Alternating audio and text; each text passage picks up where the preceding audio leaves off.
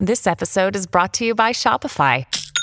Forget the frustration of picking commerce platforms when you switch your business to Shopify, the global commerce platform that supercharges your selling wherever you sell. With Shopify, you'll harness the same intuitive features, trusted apps, and powerful analytics used by the world's leading brands. Sign up today for your $1 per month trial period at shopify.com/tech, all lowercase. That's shopify.com/tech. Your brain needs support, and new Ollie Brainy Chews are a delightful way to take care of your cognitive health. Made with scientifically backed ingredients like Thai ginger, L-theanine, and caffeine, Brainy Chews support healthy brain function and help you find your focus, stay chill, or get energized. Be kind to your mind and get these nootropic chews at ollie.com. That's OLLY.com. These statements have not been evaluated by the Food and Drug Administration. This product is not intended to diagnose, treat, cure, or prevent any disease. Hi there, I'm Jason Gotts, and you're listening to Think Again, a Big Think podcast.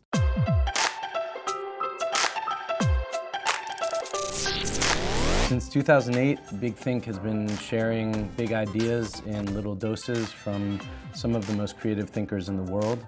On the Think Again podcast, we step outside of our comfort zone, surprising myself and my guests with unexpected interview clips from Big Think's archives, ideas that we didn't necessarily come here prepared to discuss.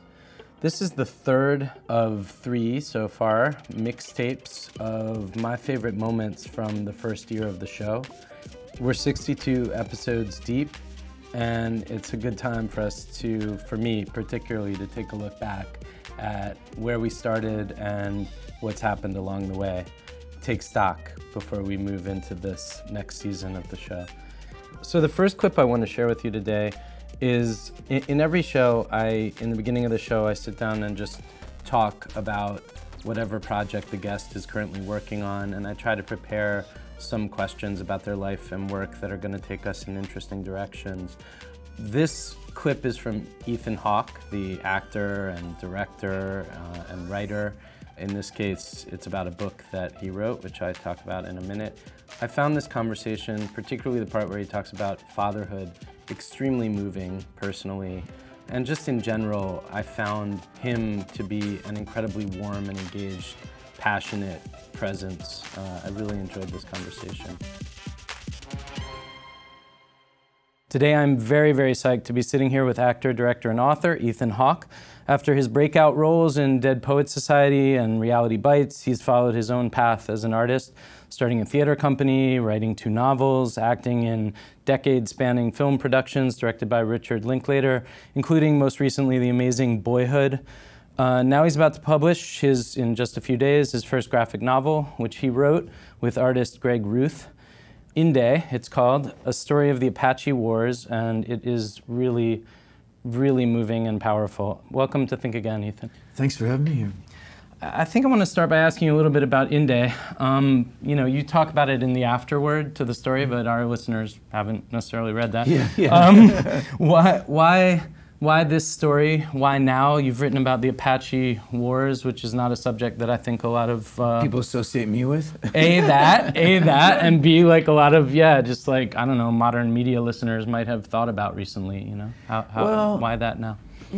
A few years ago, let me try to figure out, I don't know even it's one of those stories I don't know how to begin. It's something I've been thinking and dreaming about for so long, but I read a book called Once They Move Like the Wind by David Roberts. Okay. And it's one of those books that you read and your hands start to shake, and his writing is very beautiful, but his historical work is incredible. And part of the problem with First Nation history from the white perspective is that white people were originally so unconcerned with it, and they weren't writing the history themselves. They had a different culture of oral history, and white people weren't interested in it, and they didn't write it down.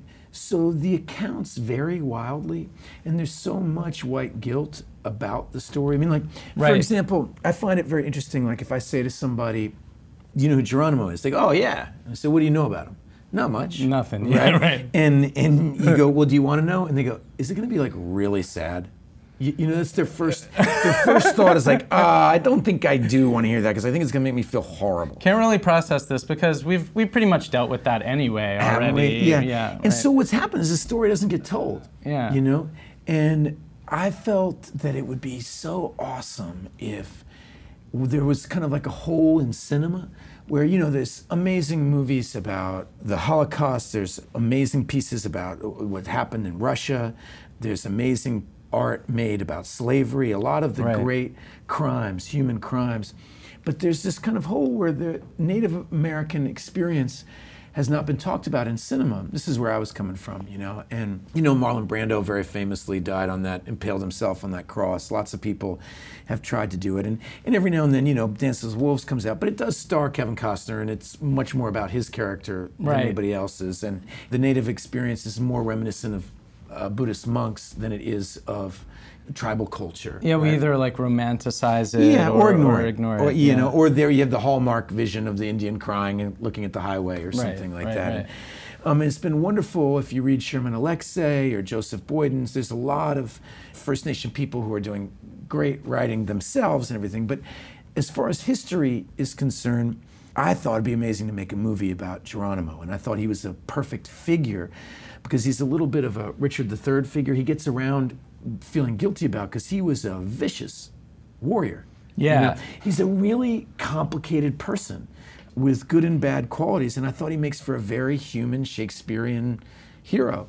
And if I may interrupt, in the book, please interrupt. In the book, you basically talk about how Geronimo more or less died when his family was massacred by, and I don't really understand, Mexican, like was it a different tribe of native Mexicans? Like I don't even know the history of these wars. Well, what's so kind of fascinating to me about it is, you know, first of all, a lot of white people assume that the Apache War with the Mexicans was equally vicious and terrible. I mean, so Geronimo's family was killed by Mexican soldiers. It's like just Spanish descendants. Yeah. You know, Mexican cavalry, Spanish descendants, exactly. They're coming, and they would just do these raids, and they killed his mother and his wife and his 3 children, and he was probably 20, you know? And it was a defining event of his life, and it's when I first heard this story is what made me want to tell this story. It's in his autobiography. He wrote a letter to Teddy Roosevelt asking for the rights of the Apaches to be moved back, for their reservation to be moved back to New Mexico, Arizona, which failed. But in the letter is very beautiful, and he describes this moment in his life where he found his family killed, and a hawk appeared to him, and this hawk told him, as he was grieving, you know, that he could never be killed, that he was going to have a power, and that bullets couldn't kill him. No man could ever kill him. And he thought that this was a great blessing.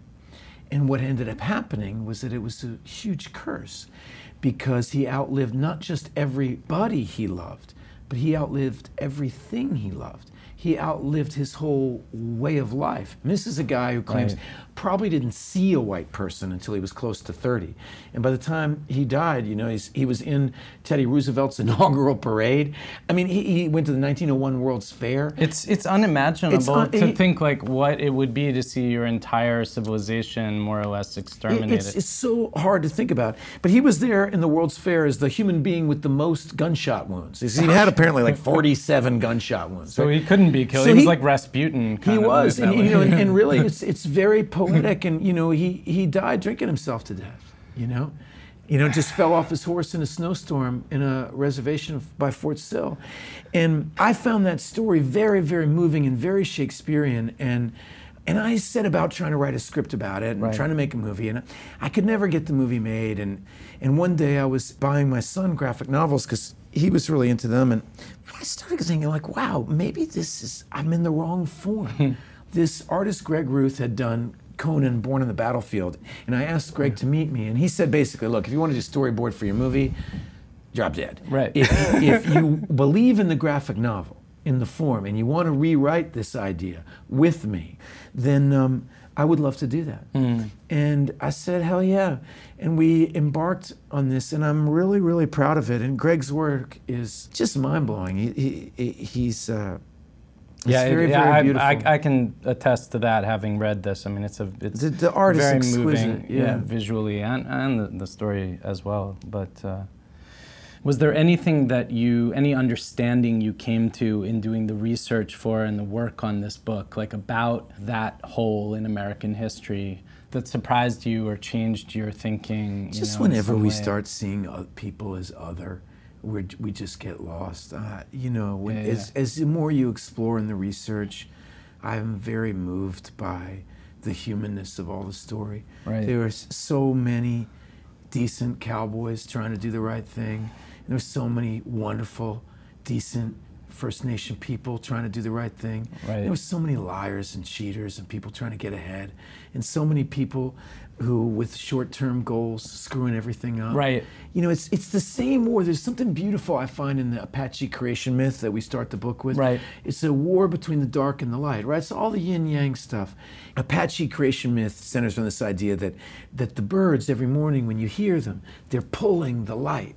They're pulling the light into the sky. And every night when those crickets start, it's the insects and the dragons and the lizards and the snakes pulling the dark. Right. And it's this war that happens every day.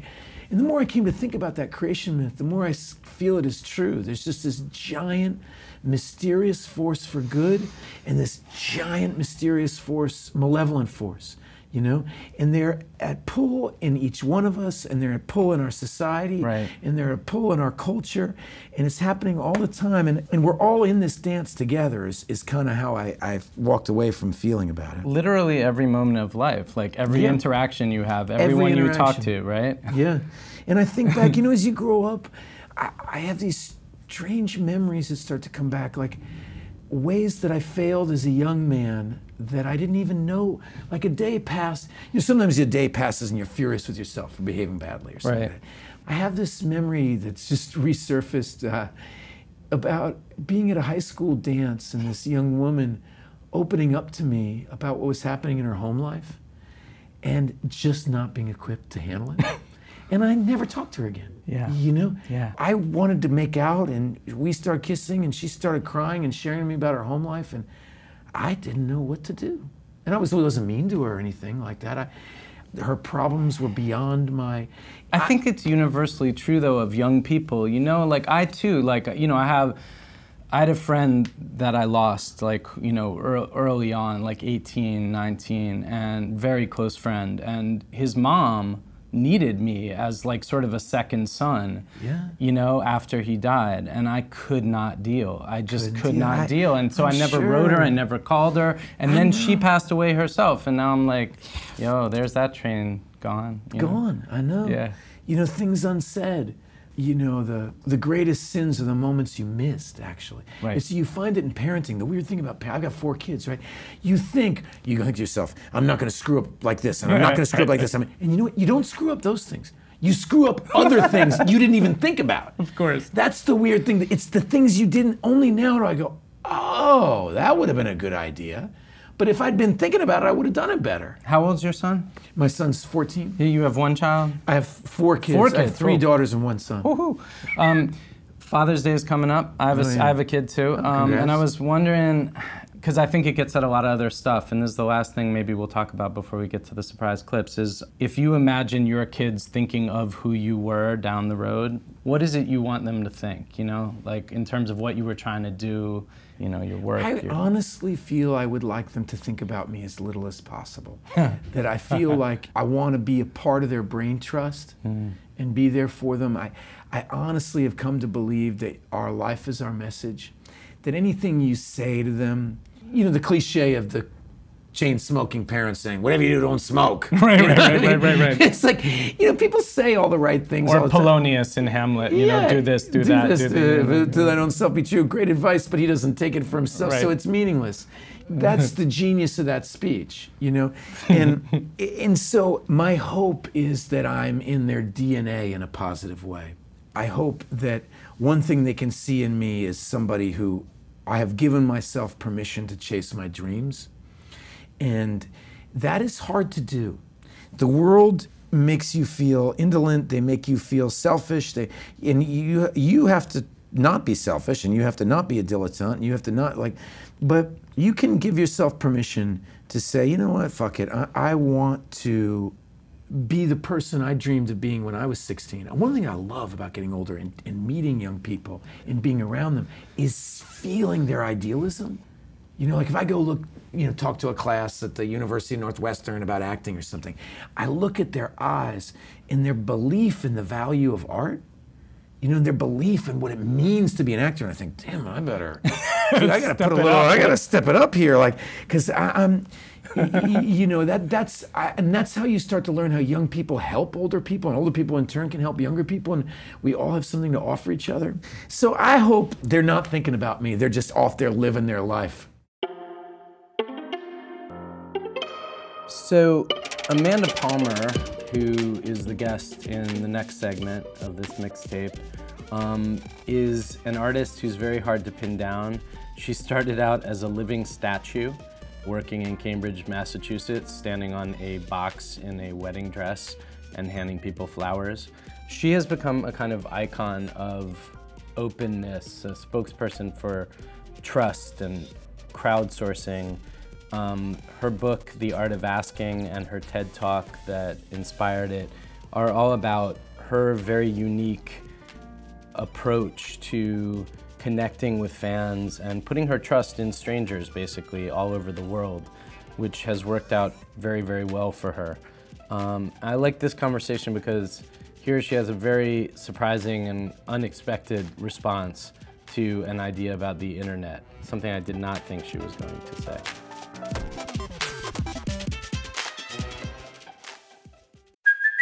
Hey, it's Kaylee Cuoco for Priceline. Ready to go to your happy place for a happy price? Well, why didn't you say so? Just download the Priceline app right now and save up to 60% on hotels. So whether it's Cousin Kevin's Kazoo Concert in Kansas City, go Kevin, or Becky's Bachelorette Bash in Bermuda, you never have to miss a trip ever again. So download the Priceline app today. Your savings are waiting. Go to your happy place for a happy price. Go to your happy price, Priceline. Let's take a look at video number 3, which is Andrew Keen, who is an author of a book called The Internet is Not the Answer. It's called The Internet Encourages a Pre-Copernican Understanding of the Universe. I'm actually very interested to hear what you think about this, so let's take a minute and watch this. The contemporary internet is based on a fundamental lie. We all are told that it's social. We're all told that it allows connectivity, allows us to create community. But the reverse is actually true. It's atomizing us. It's not creating real community. It's actually separating us from people of different opinions, of different cultures. It's increasingly an echo chamber effect where we're only ever connected with people who agree with us in the first place. But even more troubling, these social networks aren't really social. They're platforms for the self. They're platforms for us to build brands. The clearest manifestation of this is our obsession with the selfie. The selfie becomes the cultural form of the internet. Wherever we go, we picture ourselves in front of mausoleums, in front, as they say in the book, in front of people committing suicide, at Auschwitz, at every imaginable place. In spite of all the bad taste associated with it, we are, in our minds at least, our deluded minds, the center of our universe. I argue again in terms of progress that we've gone back to a pre-Copernican understanding of the universe, where everything revolves around us. There's nothing social about that. Now, first of all, before we get into this, in the spirit of transparency, I should say that something unprecedented has happened, which is that my producers, of whom 3 choose these videos, one of them has chosen a video that I actually saw before and discussed with a guest on this show, and I think it was with A.O. Scott. However, I am so sure that your take on it is going to be radically different from A.O. Scott's. So take us away, Amanda Palmer. Well, some might expect me to not agree with this guy. I completely agree. His attitude's a little grumpy. But I'm really on board with that. The internet as a tool is so potentially progressive and connecting and incredible and amazing, but we fumbling, bumbling humans have not managed to harness it correctly. And, who could blame us? We're all neurotic and anxious and fucked up. And of course, it's going to bring out the dark side in many of us. And so you think sort of more people fuck it up than don't? Well, I don't think it's fair to say people fuck it up. I mean, I think it's sort of like space abhors a vacuum, and we have this new tool. It is so new, and it is so thrilling, especially as one who grew up with no internet and no computers, really. Right. Me too. Certainly no networked computers. It's so thrilling to go, oh my God, the universe is in my telephone. I can point it to the sky and know where the stars are. I can talk to anyone across the planet at any time of day and share media and thoughts and feelings. And oh my God, this is just sci-fi, incredible, advanced, next level human ingenuity at its best. But but then you get onto the internet and you're looking at cats on skateboards. And you're like, a lot of cats on skateboards. And I think of the internet a lot like cigarettes. You look back at the way people were social smoking in the 30s, 40s, whatever. Right. No one questioned it. Everybody did it. It was in every single social space, on an airplane, in a restaurant, at the family dinner table, cigarettes. Everyone was just doing it. And they probably had an inkling that it was bad for them. Ish. Right, in spite of the advertisements that were like, extra healthful cigarette from Charles. Right, yes, right. These cigarettes will lower your heart rate. These cigarettes will help with your digestion. These cigarettes. But, I mean, you couldn't be a human being smoking 3 packs a day and getting to the end of the day and like having your smoker's cough and going like, maybe these aren't good for me, but they're so tasty. And now we look back at that and we think, how could you guys not have known? Right. And I have the feeling that 50 years from now, if we progress as a society, and I am very optimistic and I believe that we will, I think we will look back at our internet usage of 2016 and laugh dismally, the kind of the same way we look back at an airplane filled with secondhand smoke and a bunch of babies in whatever, 1965. Yeah. So how do you think the way we use the internet would ideally change in your optimistic vision of the future? How should we be using it? How will we use it? That's a huge question. Okay. I mean, you can start anywhere. I don't want to say I have the answer, but I know a few of the ingredients that would need to go into making the internet serve us better. The thing I worry most with the internet, at the end of the day, the internet is basically just going to be owned by Disney World. Google / Facebook. Like everything else. And there's not going to be an internet. There is going to be a exponential version of Facebook where everything is commercialized, everything is monetized, and we're really missing out if we do that. Sure. I don't want to be in my 70s and telling my grandchildren, I remember when the internet was just crazy. And you could just go on it, and people had these things called websites, which was just basically anything you could think up, and you could just put it on the internet. And I don't want to see these wide-eyed kids be like, "Wow, that sounds amazing." It should come down to a cultural shift in how we use it, not a structural shift. Well, I don't know. This needs to be a 3-way with me, you, and Jeremy Lanier, where we talk about the design of the internet and why it's taking us down into the black hole, but. I really do believe that we will learn how to use the internet as more authentic users. I feel like part of my job as public person / rock star / social media user / fellow at the Harvard Berkman Center, which studies the internet, is I challenge myself to not present my best self on the internet, because then it is a conversation instead of an exposition. It's a communion instead of a show. My favorite internet moments by far have not been when I have snapped the perfect selfie, but when I have, shared my struggles and felt resonance with my fellow human beings. That's when I feel like the internet is really powerful. And I don't know why it is that so many folks, and I'll put myself along with them, need to be led, but I do appreciate the work that you're doing, in a sense, giving people permission to be themselves out there. Yeah, well, thank you. The next segment is from one of my favorite comedians, Chris Gethard, who is the host of the Chris Gethard Show and who is about to blow up probably in a big way in terms of a couple movies he's in and recent profiles in magazines. He is an incredibly nice guy, and it's very, very important to him to connect in a personal and direct way with his fans. One example that gets a lot of press is that a fan wrote him a long note about the fact that he was considering suicide, that he was at the point of suicide.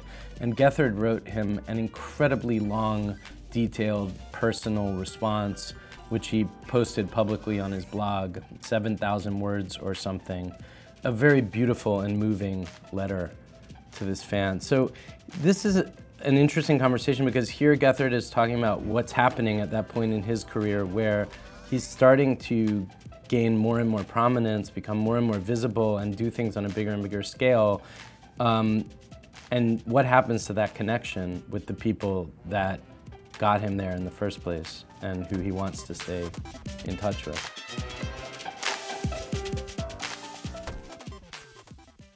Baratunde Thurston. Oh, I know Baratunde. Yeah, he was on this show a long time ago too. That's awesome. Yeah, he's a real good dude. Information Overabundance. This is from a couple years ago. One of the beautiful things about the internet is that everybody has a voice. One of the terrible things about the internet is that everybody has a voice. And so sifting through that and finding a way to determine the signal out of all that noise is one of the challenges of our time. It's part of the hallmark of shifting from an economy and an ecology of scarcity to one of abundance.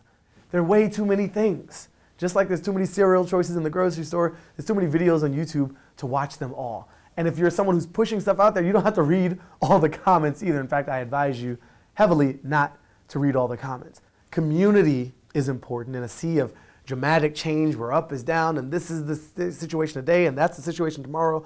People cling to names and brands and places that they trust. And trust is important in this world. And so if you're in the business of producing content and information and trying to grab people's attention, the mere act of producing it is not special. Oh, great, you're a photographer, you take pictures. So do I. So does everybody with a camera phone. That's no longer special. Building community around that is a little more special because you're not special just because you can make things. Everybody can make things. So what else can you build beyond the raw thing, beyond the bits that you publish? There's a lot to think about there. It's also so interesting because I feel like Baratunde is, I first knew him as a stand-up comedian and he's become such a philosopher and thinker and all these other things, and it's very cool to see.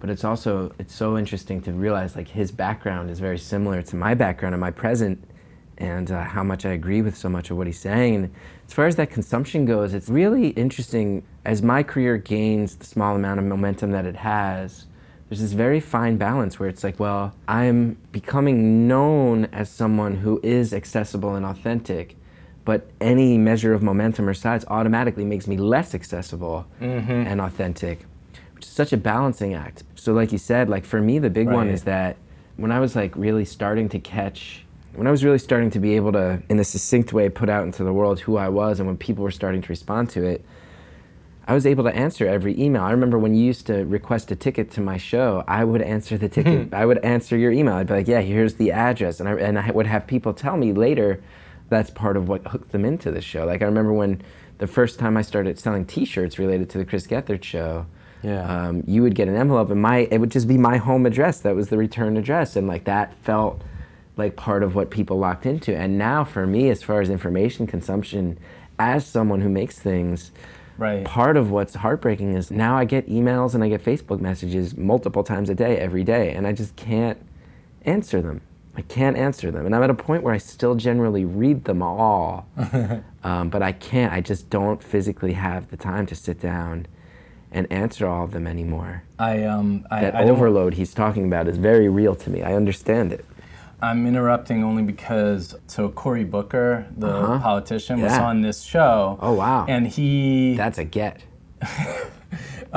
He's cool, and his whole thing is availability, right? He's worked in Newark for years. He answers tons of people on Twitter, etc. And you just wonder, once it scales up, like once you become the president, for example, like, you know, you can't be Bob from the neighborhood necessarily anymore. You've got suits around you and security, and like for you, where you're at right now, like, how do you deal with that? Are you just guilty all the time that you can't answer everything? Do you just kind of put that in a box? Like what? I did feel bad for a long time, and it's interesting because so much of my audience, I've managed to build like this cult that's very supportive of me, but a lot of it relates to this thing that you referenced before, which was that someone wrote me this letter telling me he was feeling suicidal, and it was anonymous, and I felt really like bound by honor to answer that. I felt like it would be inhumane to ignore that, but it was anonymous. It was sent to me on Tumblr,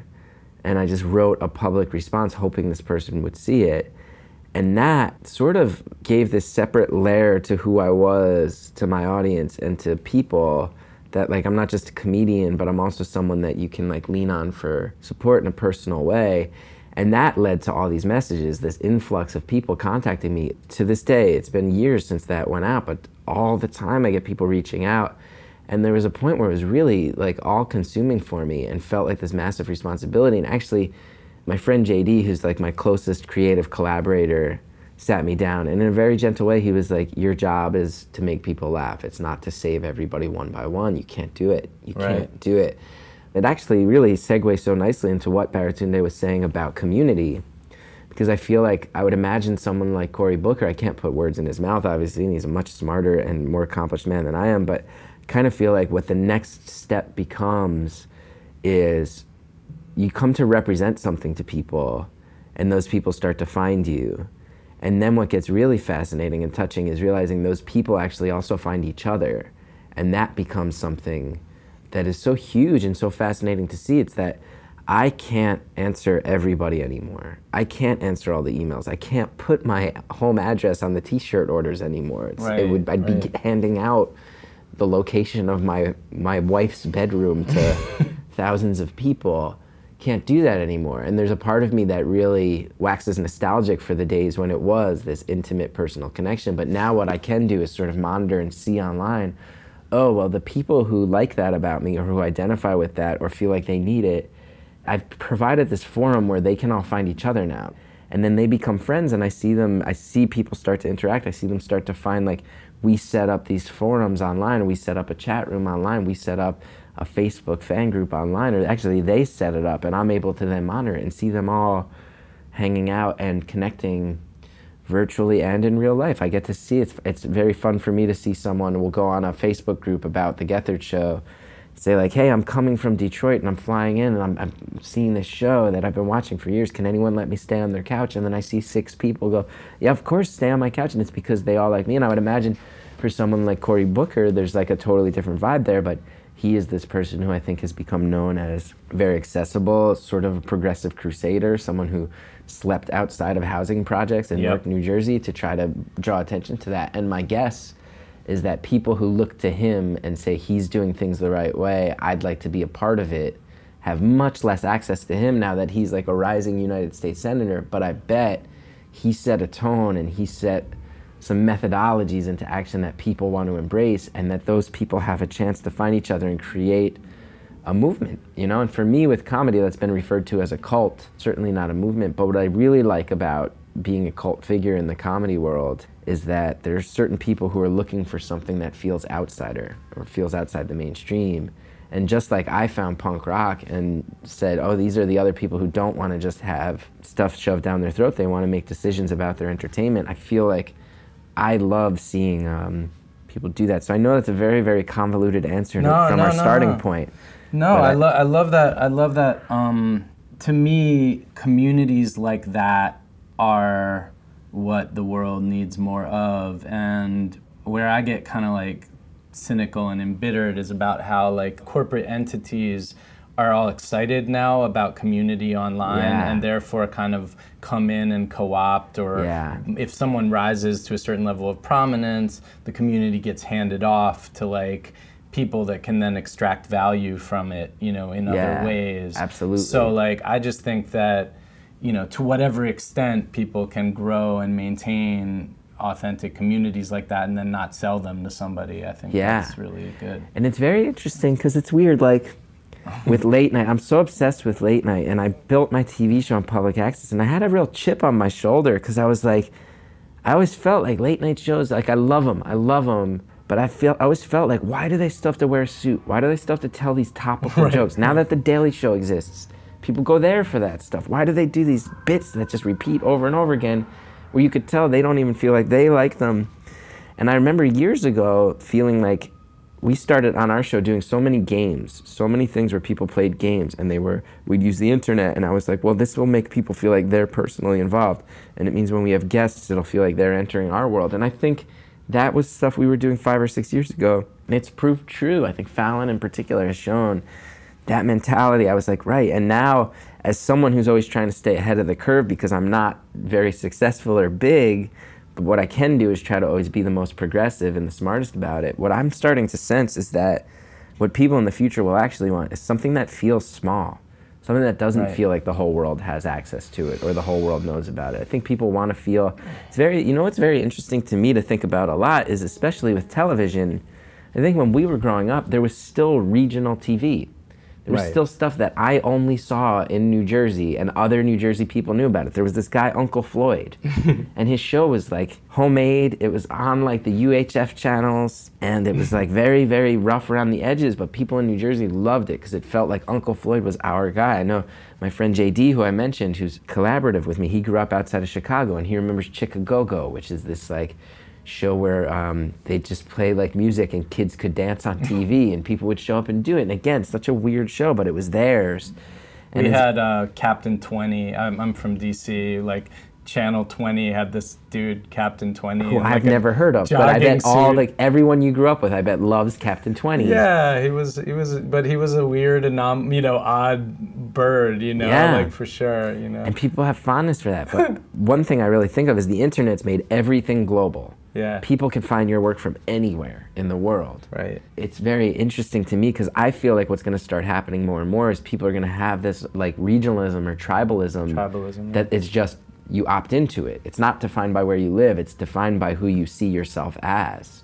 My guess is that what you'll see from people who are creators is you'll see more people making a modest living and less people making these massive global superstar livings because people don't, I think young people in particular, want to feel like they have something that's only theirs and is only shared amongst the people they identify with.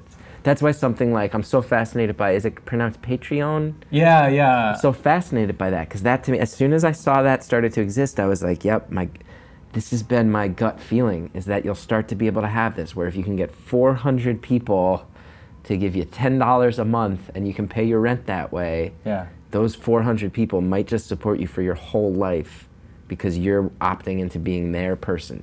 I'm your guy, I'm your girl. I get who you are and I'm willing to kind of be the point person for a small community. I feel like that's going to become a thing we see more and more of, and I'm really fascinated to see exactly how logistically that exists. Yeah, I do hope that is indeed the wave of the future and how things go overall, because so many things are coming into my mind. Amanda Palmer, she's sort of the poster child for this Patreon kind of efforts. Even someone I will say, it's weird because it's counterintuitive to what I just said, but I feel like Taylor Swift, I am a 35-year-old man. Taylor Swift's not my demographic, but from what I can sense, part of her being a global phenomenon is that actually many people, especially young ladies, are like, she gets it. She gets what my experience was. She's taken that so much further than a lot of people, but I feel like the real template that creators can take away from someone like that is, right, if you can put on display what's unique about you and attract the people who say that person represents my experience with the world, right, they might just support you. And with the public access show, I found that to be the case for me in a small way, and it was very, very empowering. I felt like when I found the small community that was willing to support me no matter what, it gave me so much freedom and breathing room where, like, I haven't been out to pilot season in LA, and I'm an actor. I get my health insurance through the Screen Actors Guild. Right. I haven't auditioned for a pilot in 5 or 6 years, and it's because what I know I have is a few circles of, like a very, very dedicated 100 or so people, and then a few thousand people that are a little less dedicated, and then these sort of like ripples out from my work where I know, well, as long as this gang supports me, I have the freedom to kind of sneak through the back door and not have to do it the traditional way. And that's the most empowering thing as an artist. One of the craziest and most fun episodes of the show ever was with P.F. Tompkins, who is an improv comedian and a voiceover actor. He's in BoJack Horseman. He's got a huge underground following. This episode began with us improvising around the randomly computer-generated words, tiny cosmic threat.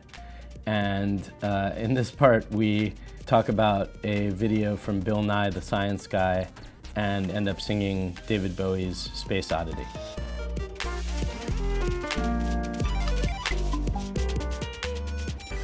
Next, we have Bill Nye. The Science Guy? Bill Nye, the Science Guy. Mm-hmm. And this is a fun series. I have not seen this one, but I do know about this. It's called Tuesdays with Bill, and people send in from all over the world their questions for Bill Nye, and then he responds to them. Oh, very nice. So let's see what we have here. Does the universe go on forever? Hi, Bill Nye, the Science Guy. I'm Aaron, the Science Guy, and I discover why does space go on forever? Aaron, the Science Guy. Good to see you. Why does space go on forever? That's a great question. That's a deep question. And no one really knows the actual answer to that. Maybe you will be the one who figures it out. But near as we can tell, the farther we look into space, farther it seems to go. With that said, we can see that all the stars are moving apart. And so people have figured out that they must have all been at one place about 13.6 billion years ago. And so people can observe light that we believe is 13.6 billion years old. But nobody knows what's beyond that, or if it's even a meaningful question to ask what's beyond that. What would the world be like if there were no world? And so these are deep, deep questions, and the people who think about these questions are called astrophysicists. They study the motion of stars. Physics is the study of motion, and astro has to do with stars. So perhaps you will be an astrophysicist who figures this out. I love that he identifies himself as Aaron the Science Guy. That's so cute. He loves science. Yeah. Little kids who love science, it's pretty precious. It's very sweet.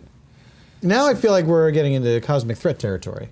The idea that the stars all started out in one place and they're moving farther apart deeply concerns me. Does it? Because where are they going? Yeah, I mean, I don't know. Like this question of what is beyond the edge of space, that just your brain should then explode, I feel. Yeah, the sheer vastness of it, that it's impossible for us to comprehend, is not comforting. Yeah, I mean, there are probably a lot of physicists out there in Big Think's audience who are listening to this and they're like, what? You know. Now, physics is the study of motion. Yeah. And astrophysics is the study of the motion of stars. Oh. Yeah, okay. that's what I learned. Okay, yeah, I did learn that too. Sorry, there are probably astrophysicists out there who are hearing me go, wow, I can't believe, like, my brain is gonna explode, and are just like, oh my God. Do you think that they think we're dumb? They may. They may, but do you think, what's your gut instinct? I think that those astrophysicists are probably glad that anyone's talking about this stuff. But do you think they get together sometimes and they talk about how ignorant the general population of the world is? I think they get together a lot and talk about that. I think that's like pretty much all they talk about when they're not writing down equations. And I bet they high-five each other. Probably. But I bet it's awkward. Oh yeah, way awkward. I bet they have to try like a couple times to get a good solid hit. Yeah, so and that's where we get back at them because even though we don't understand astrophysics fully, I mean, we know what the word means, or you do. I know what it means. Yeah. Yeah. I can break it down. We can high five. Let's do a high five. Non-awkward manner. Let's do a high five that I bet will be a satisfying, like solid contact. Yeah. First time out. Cool. Do you think we can do it? Yeah, let's go. All right. Ready? Oh my God. Come on! Perfect, right out of the box. Yeah, come on, astrophysicists. Attempt that. Yeah. So, okay, going back to outer space. Sure. Would you go on a Mars mission if you could? Mars mission, that is tough because that is quite a time commitment.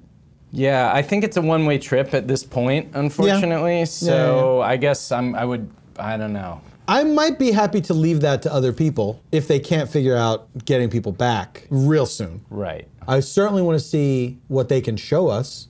Look, I enjoyed Breaking Bad because I could watch it. It didn't make me want to create meth. Because if I died on a spaceship going to Mars, I'd be so mad. Oh, that would be lame. I'd be so mad. Yeah, basically your last memories are you're like in a tin can. Yeah. You know, high above the world. Oh my God. Planet Earth is blue and there's nothing I can do. Jing-ka-jing-ka-jing. That was our... No, it's 2. Oh my God, a double high five. Let's try it again. Okay, one more time. Jing-ka-jing-ka-jing. Yeah. Nice. That was excellent. And so that was our tribute to David Bowie. That's right. I'm sorry, David. I'm not. I think he would have liked it. He probably would have laughed. I think he would have laughed. Actually, he would have laughed. Yeah, Yes. I was going to say. Laughed and laughed. Well, I don't know. Is there anything more to say about the infinite blackness of space? It won't stop. Can't stop, won't stop. Do you believe there is life on other planets? If the universe is that vast, it seems crazy to think that we're the only ones that would have sprouted life like this. Yeah, well, actually, the universe, given the vastness of it, ought to sort of prove the million monkeys theory. So there ought to be a planet where there's just Campbell's soup. The Campbell's soup thing. There's an infinite, almost infinite number of planets, right? So every impossible thing, every combination of everything must manifest Are you saying somewhere. the life form on this planet is Campbell's soup? Yeah, maybe. Is it in cans? Maybe, sure. And there's another planet where the cans say Bamble's soup, and another one where they say Blamble's soup. Right. And on some of them, those are the life forms, and on others, they're not. They're Sure. inert. You know what? I can't say for sure that that's not true. Do you think that there's a planet like Earth with Earth-like people, but they're just weirdly, slightly different in some way? On Star Trek. Right, they have just have weird notches on their nose or something. And that was the only thing. Yeah, no. Maybe, yeah. I mean, so here I'm going to get into a reference, an actual reference. Here we go. E.O. Wilson, the biologist, was here, and he was saying something about how life ought to evolve on any relatively similar planet somewhat along the lines as it did here. You should go from invertebrates to vertebrates. You should have eyes that start on the front and then slowly move to be able to see more peripherally, because the functions that those things serve are necessary when you're looking around for food and trying to find stuff. So Absolutely. Yeah. What if the vegetation is different and there's so much food to go around that they don't evolve? Plants, they're not doing much. They're not. They're really in terms of ambition, not seeing any Mars missions coming from them. They're just, because the light is just coming and feeding them. So they have no incentive to get off their asses. Here are the two that I think are the exceptions to that. You got your Venus flytrap, of course. It's I eat bugs. I'm not just going to wait for some water to fall on me. And then I also think things like ivy and kudzu that are relentless world domination. Right. Ivy, trying to smother a building to where people are I don't know, just cut it away from the windows. What are we going to do? That's pretty amazing to me.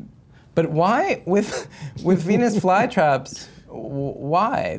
Aren't they in tropical places? And pitcher plants too. There's plenty of water, as far as I know, and food. What do they do? They got bored.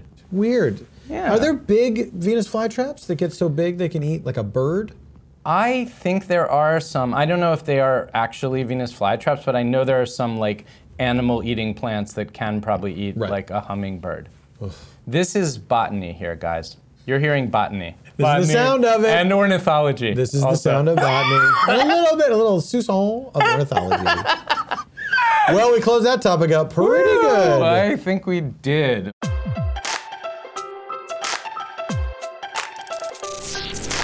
And that's it for mixtape number 3, year 1 of Think Again, a Big Think podcast. Thank you so much for joining us.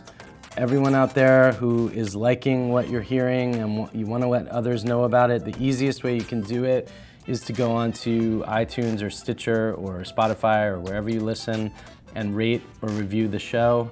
I say it all the time, but that's because it's really, really important. It makes a major difference in terms of who finds us. We'll be back next week with another great conversation. Hope to see you then.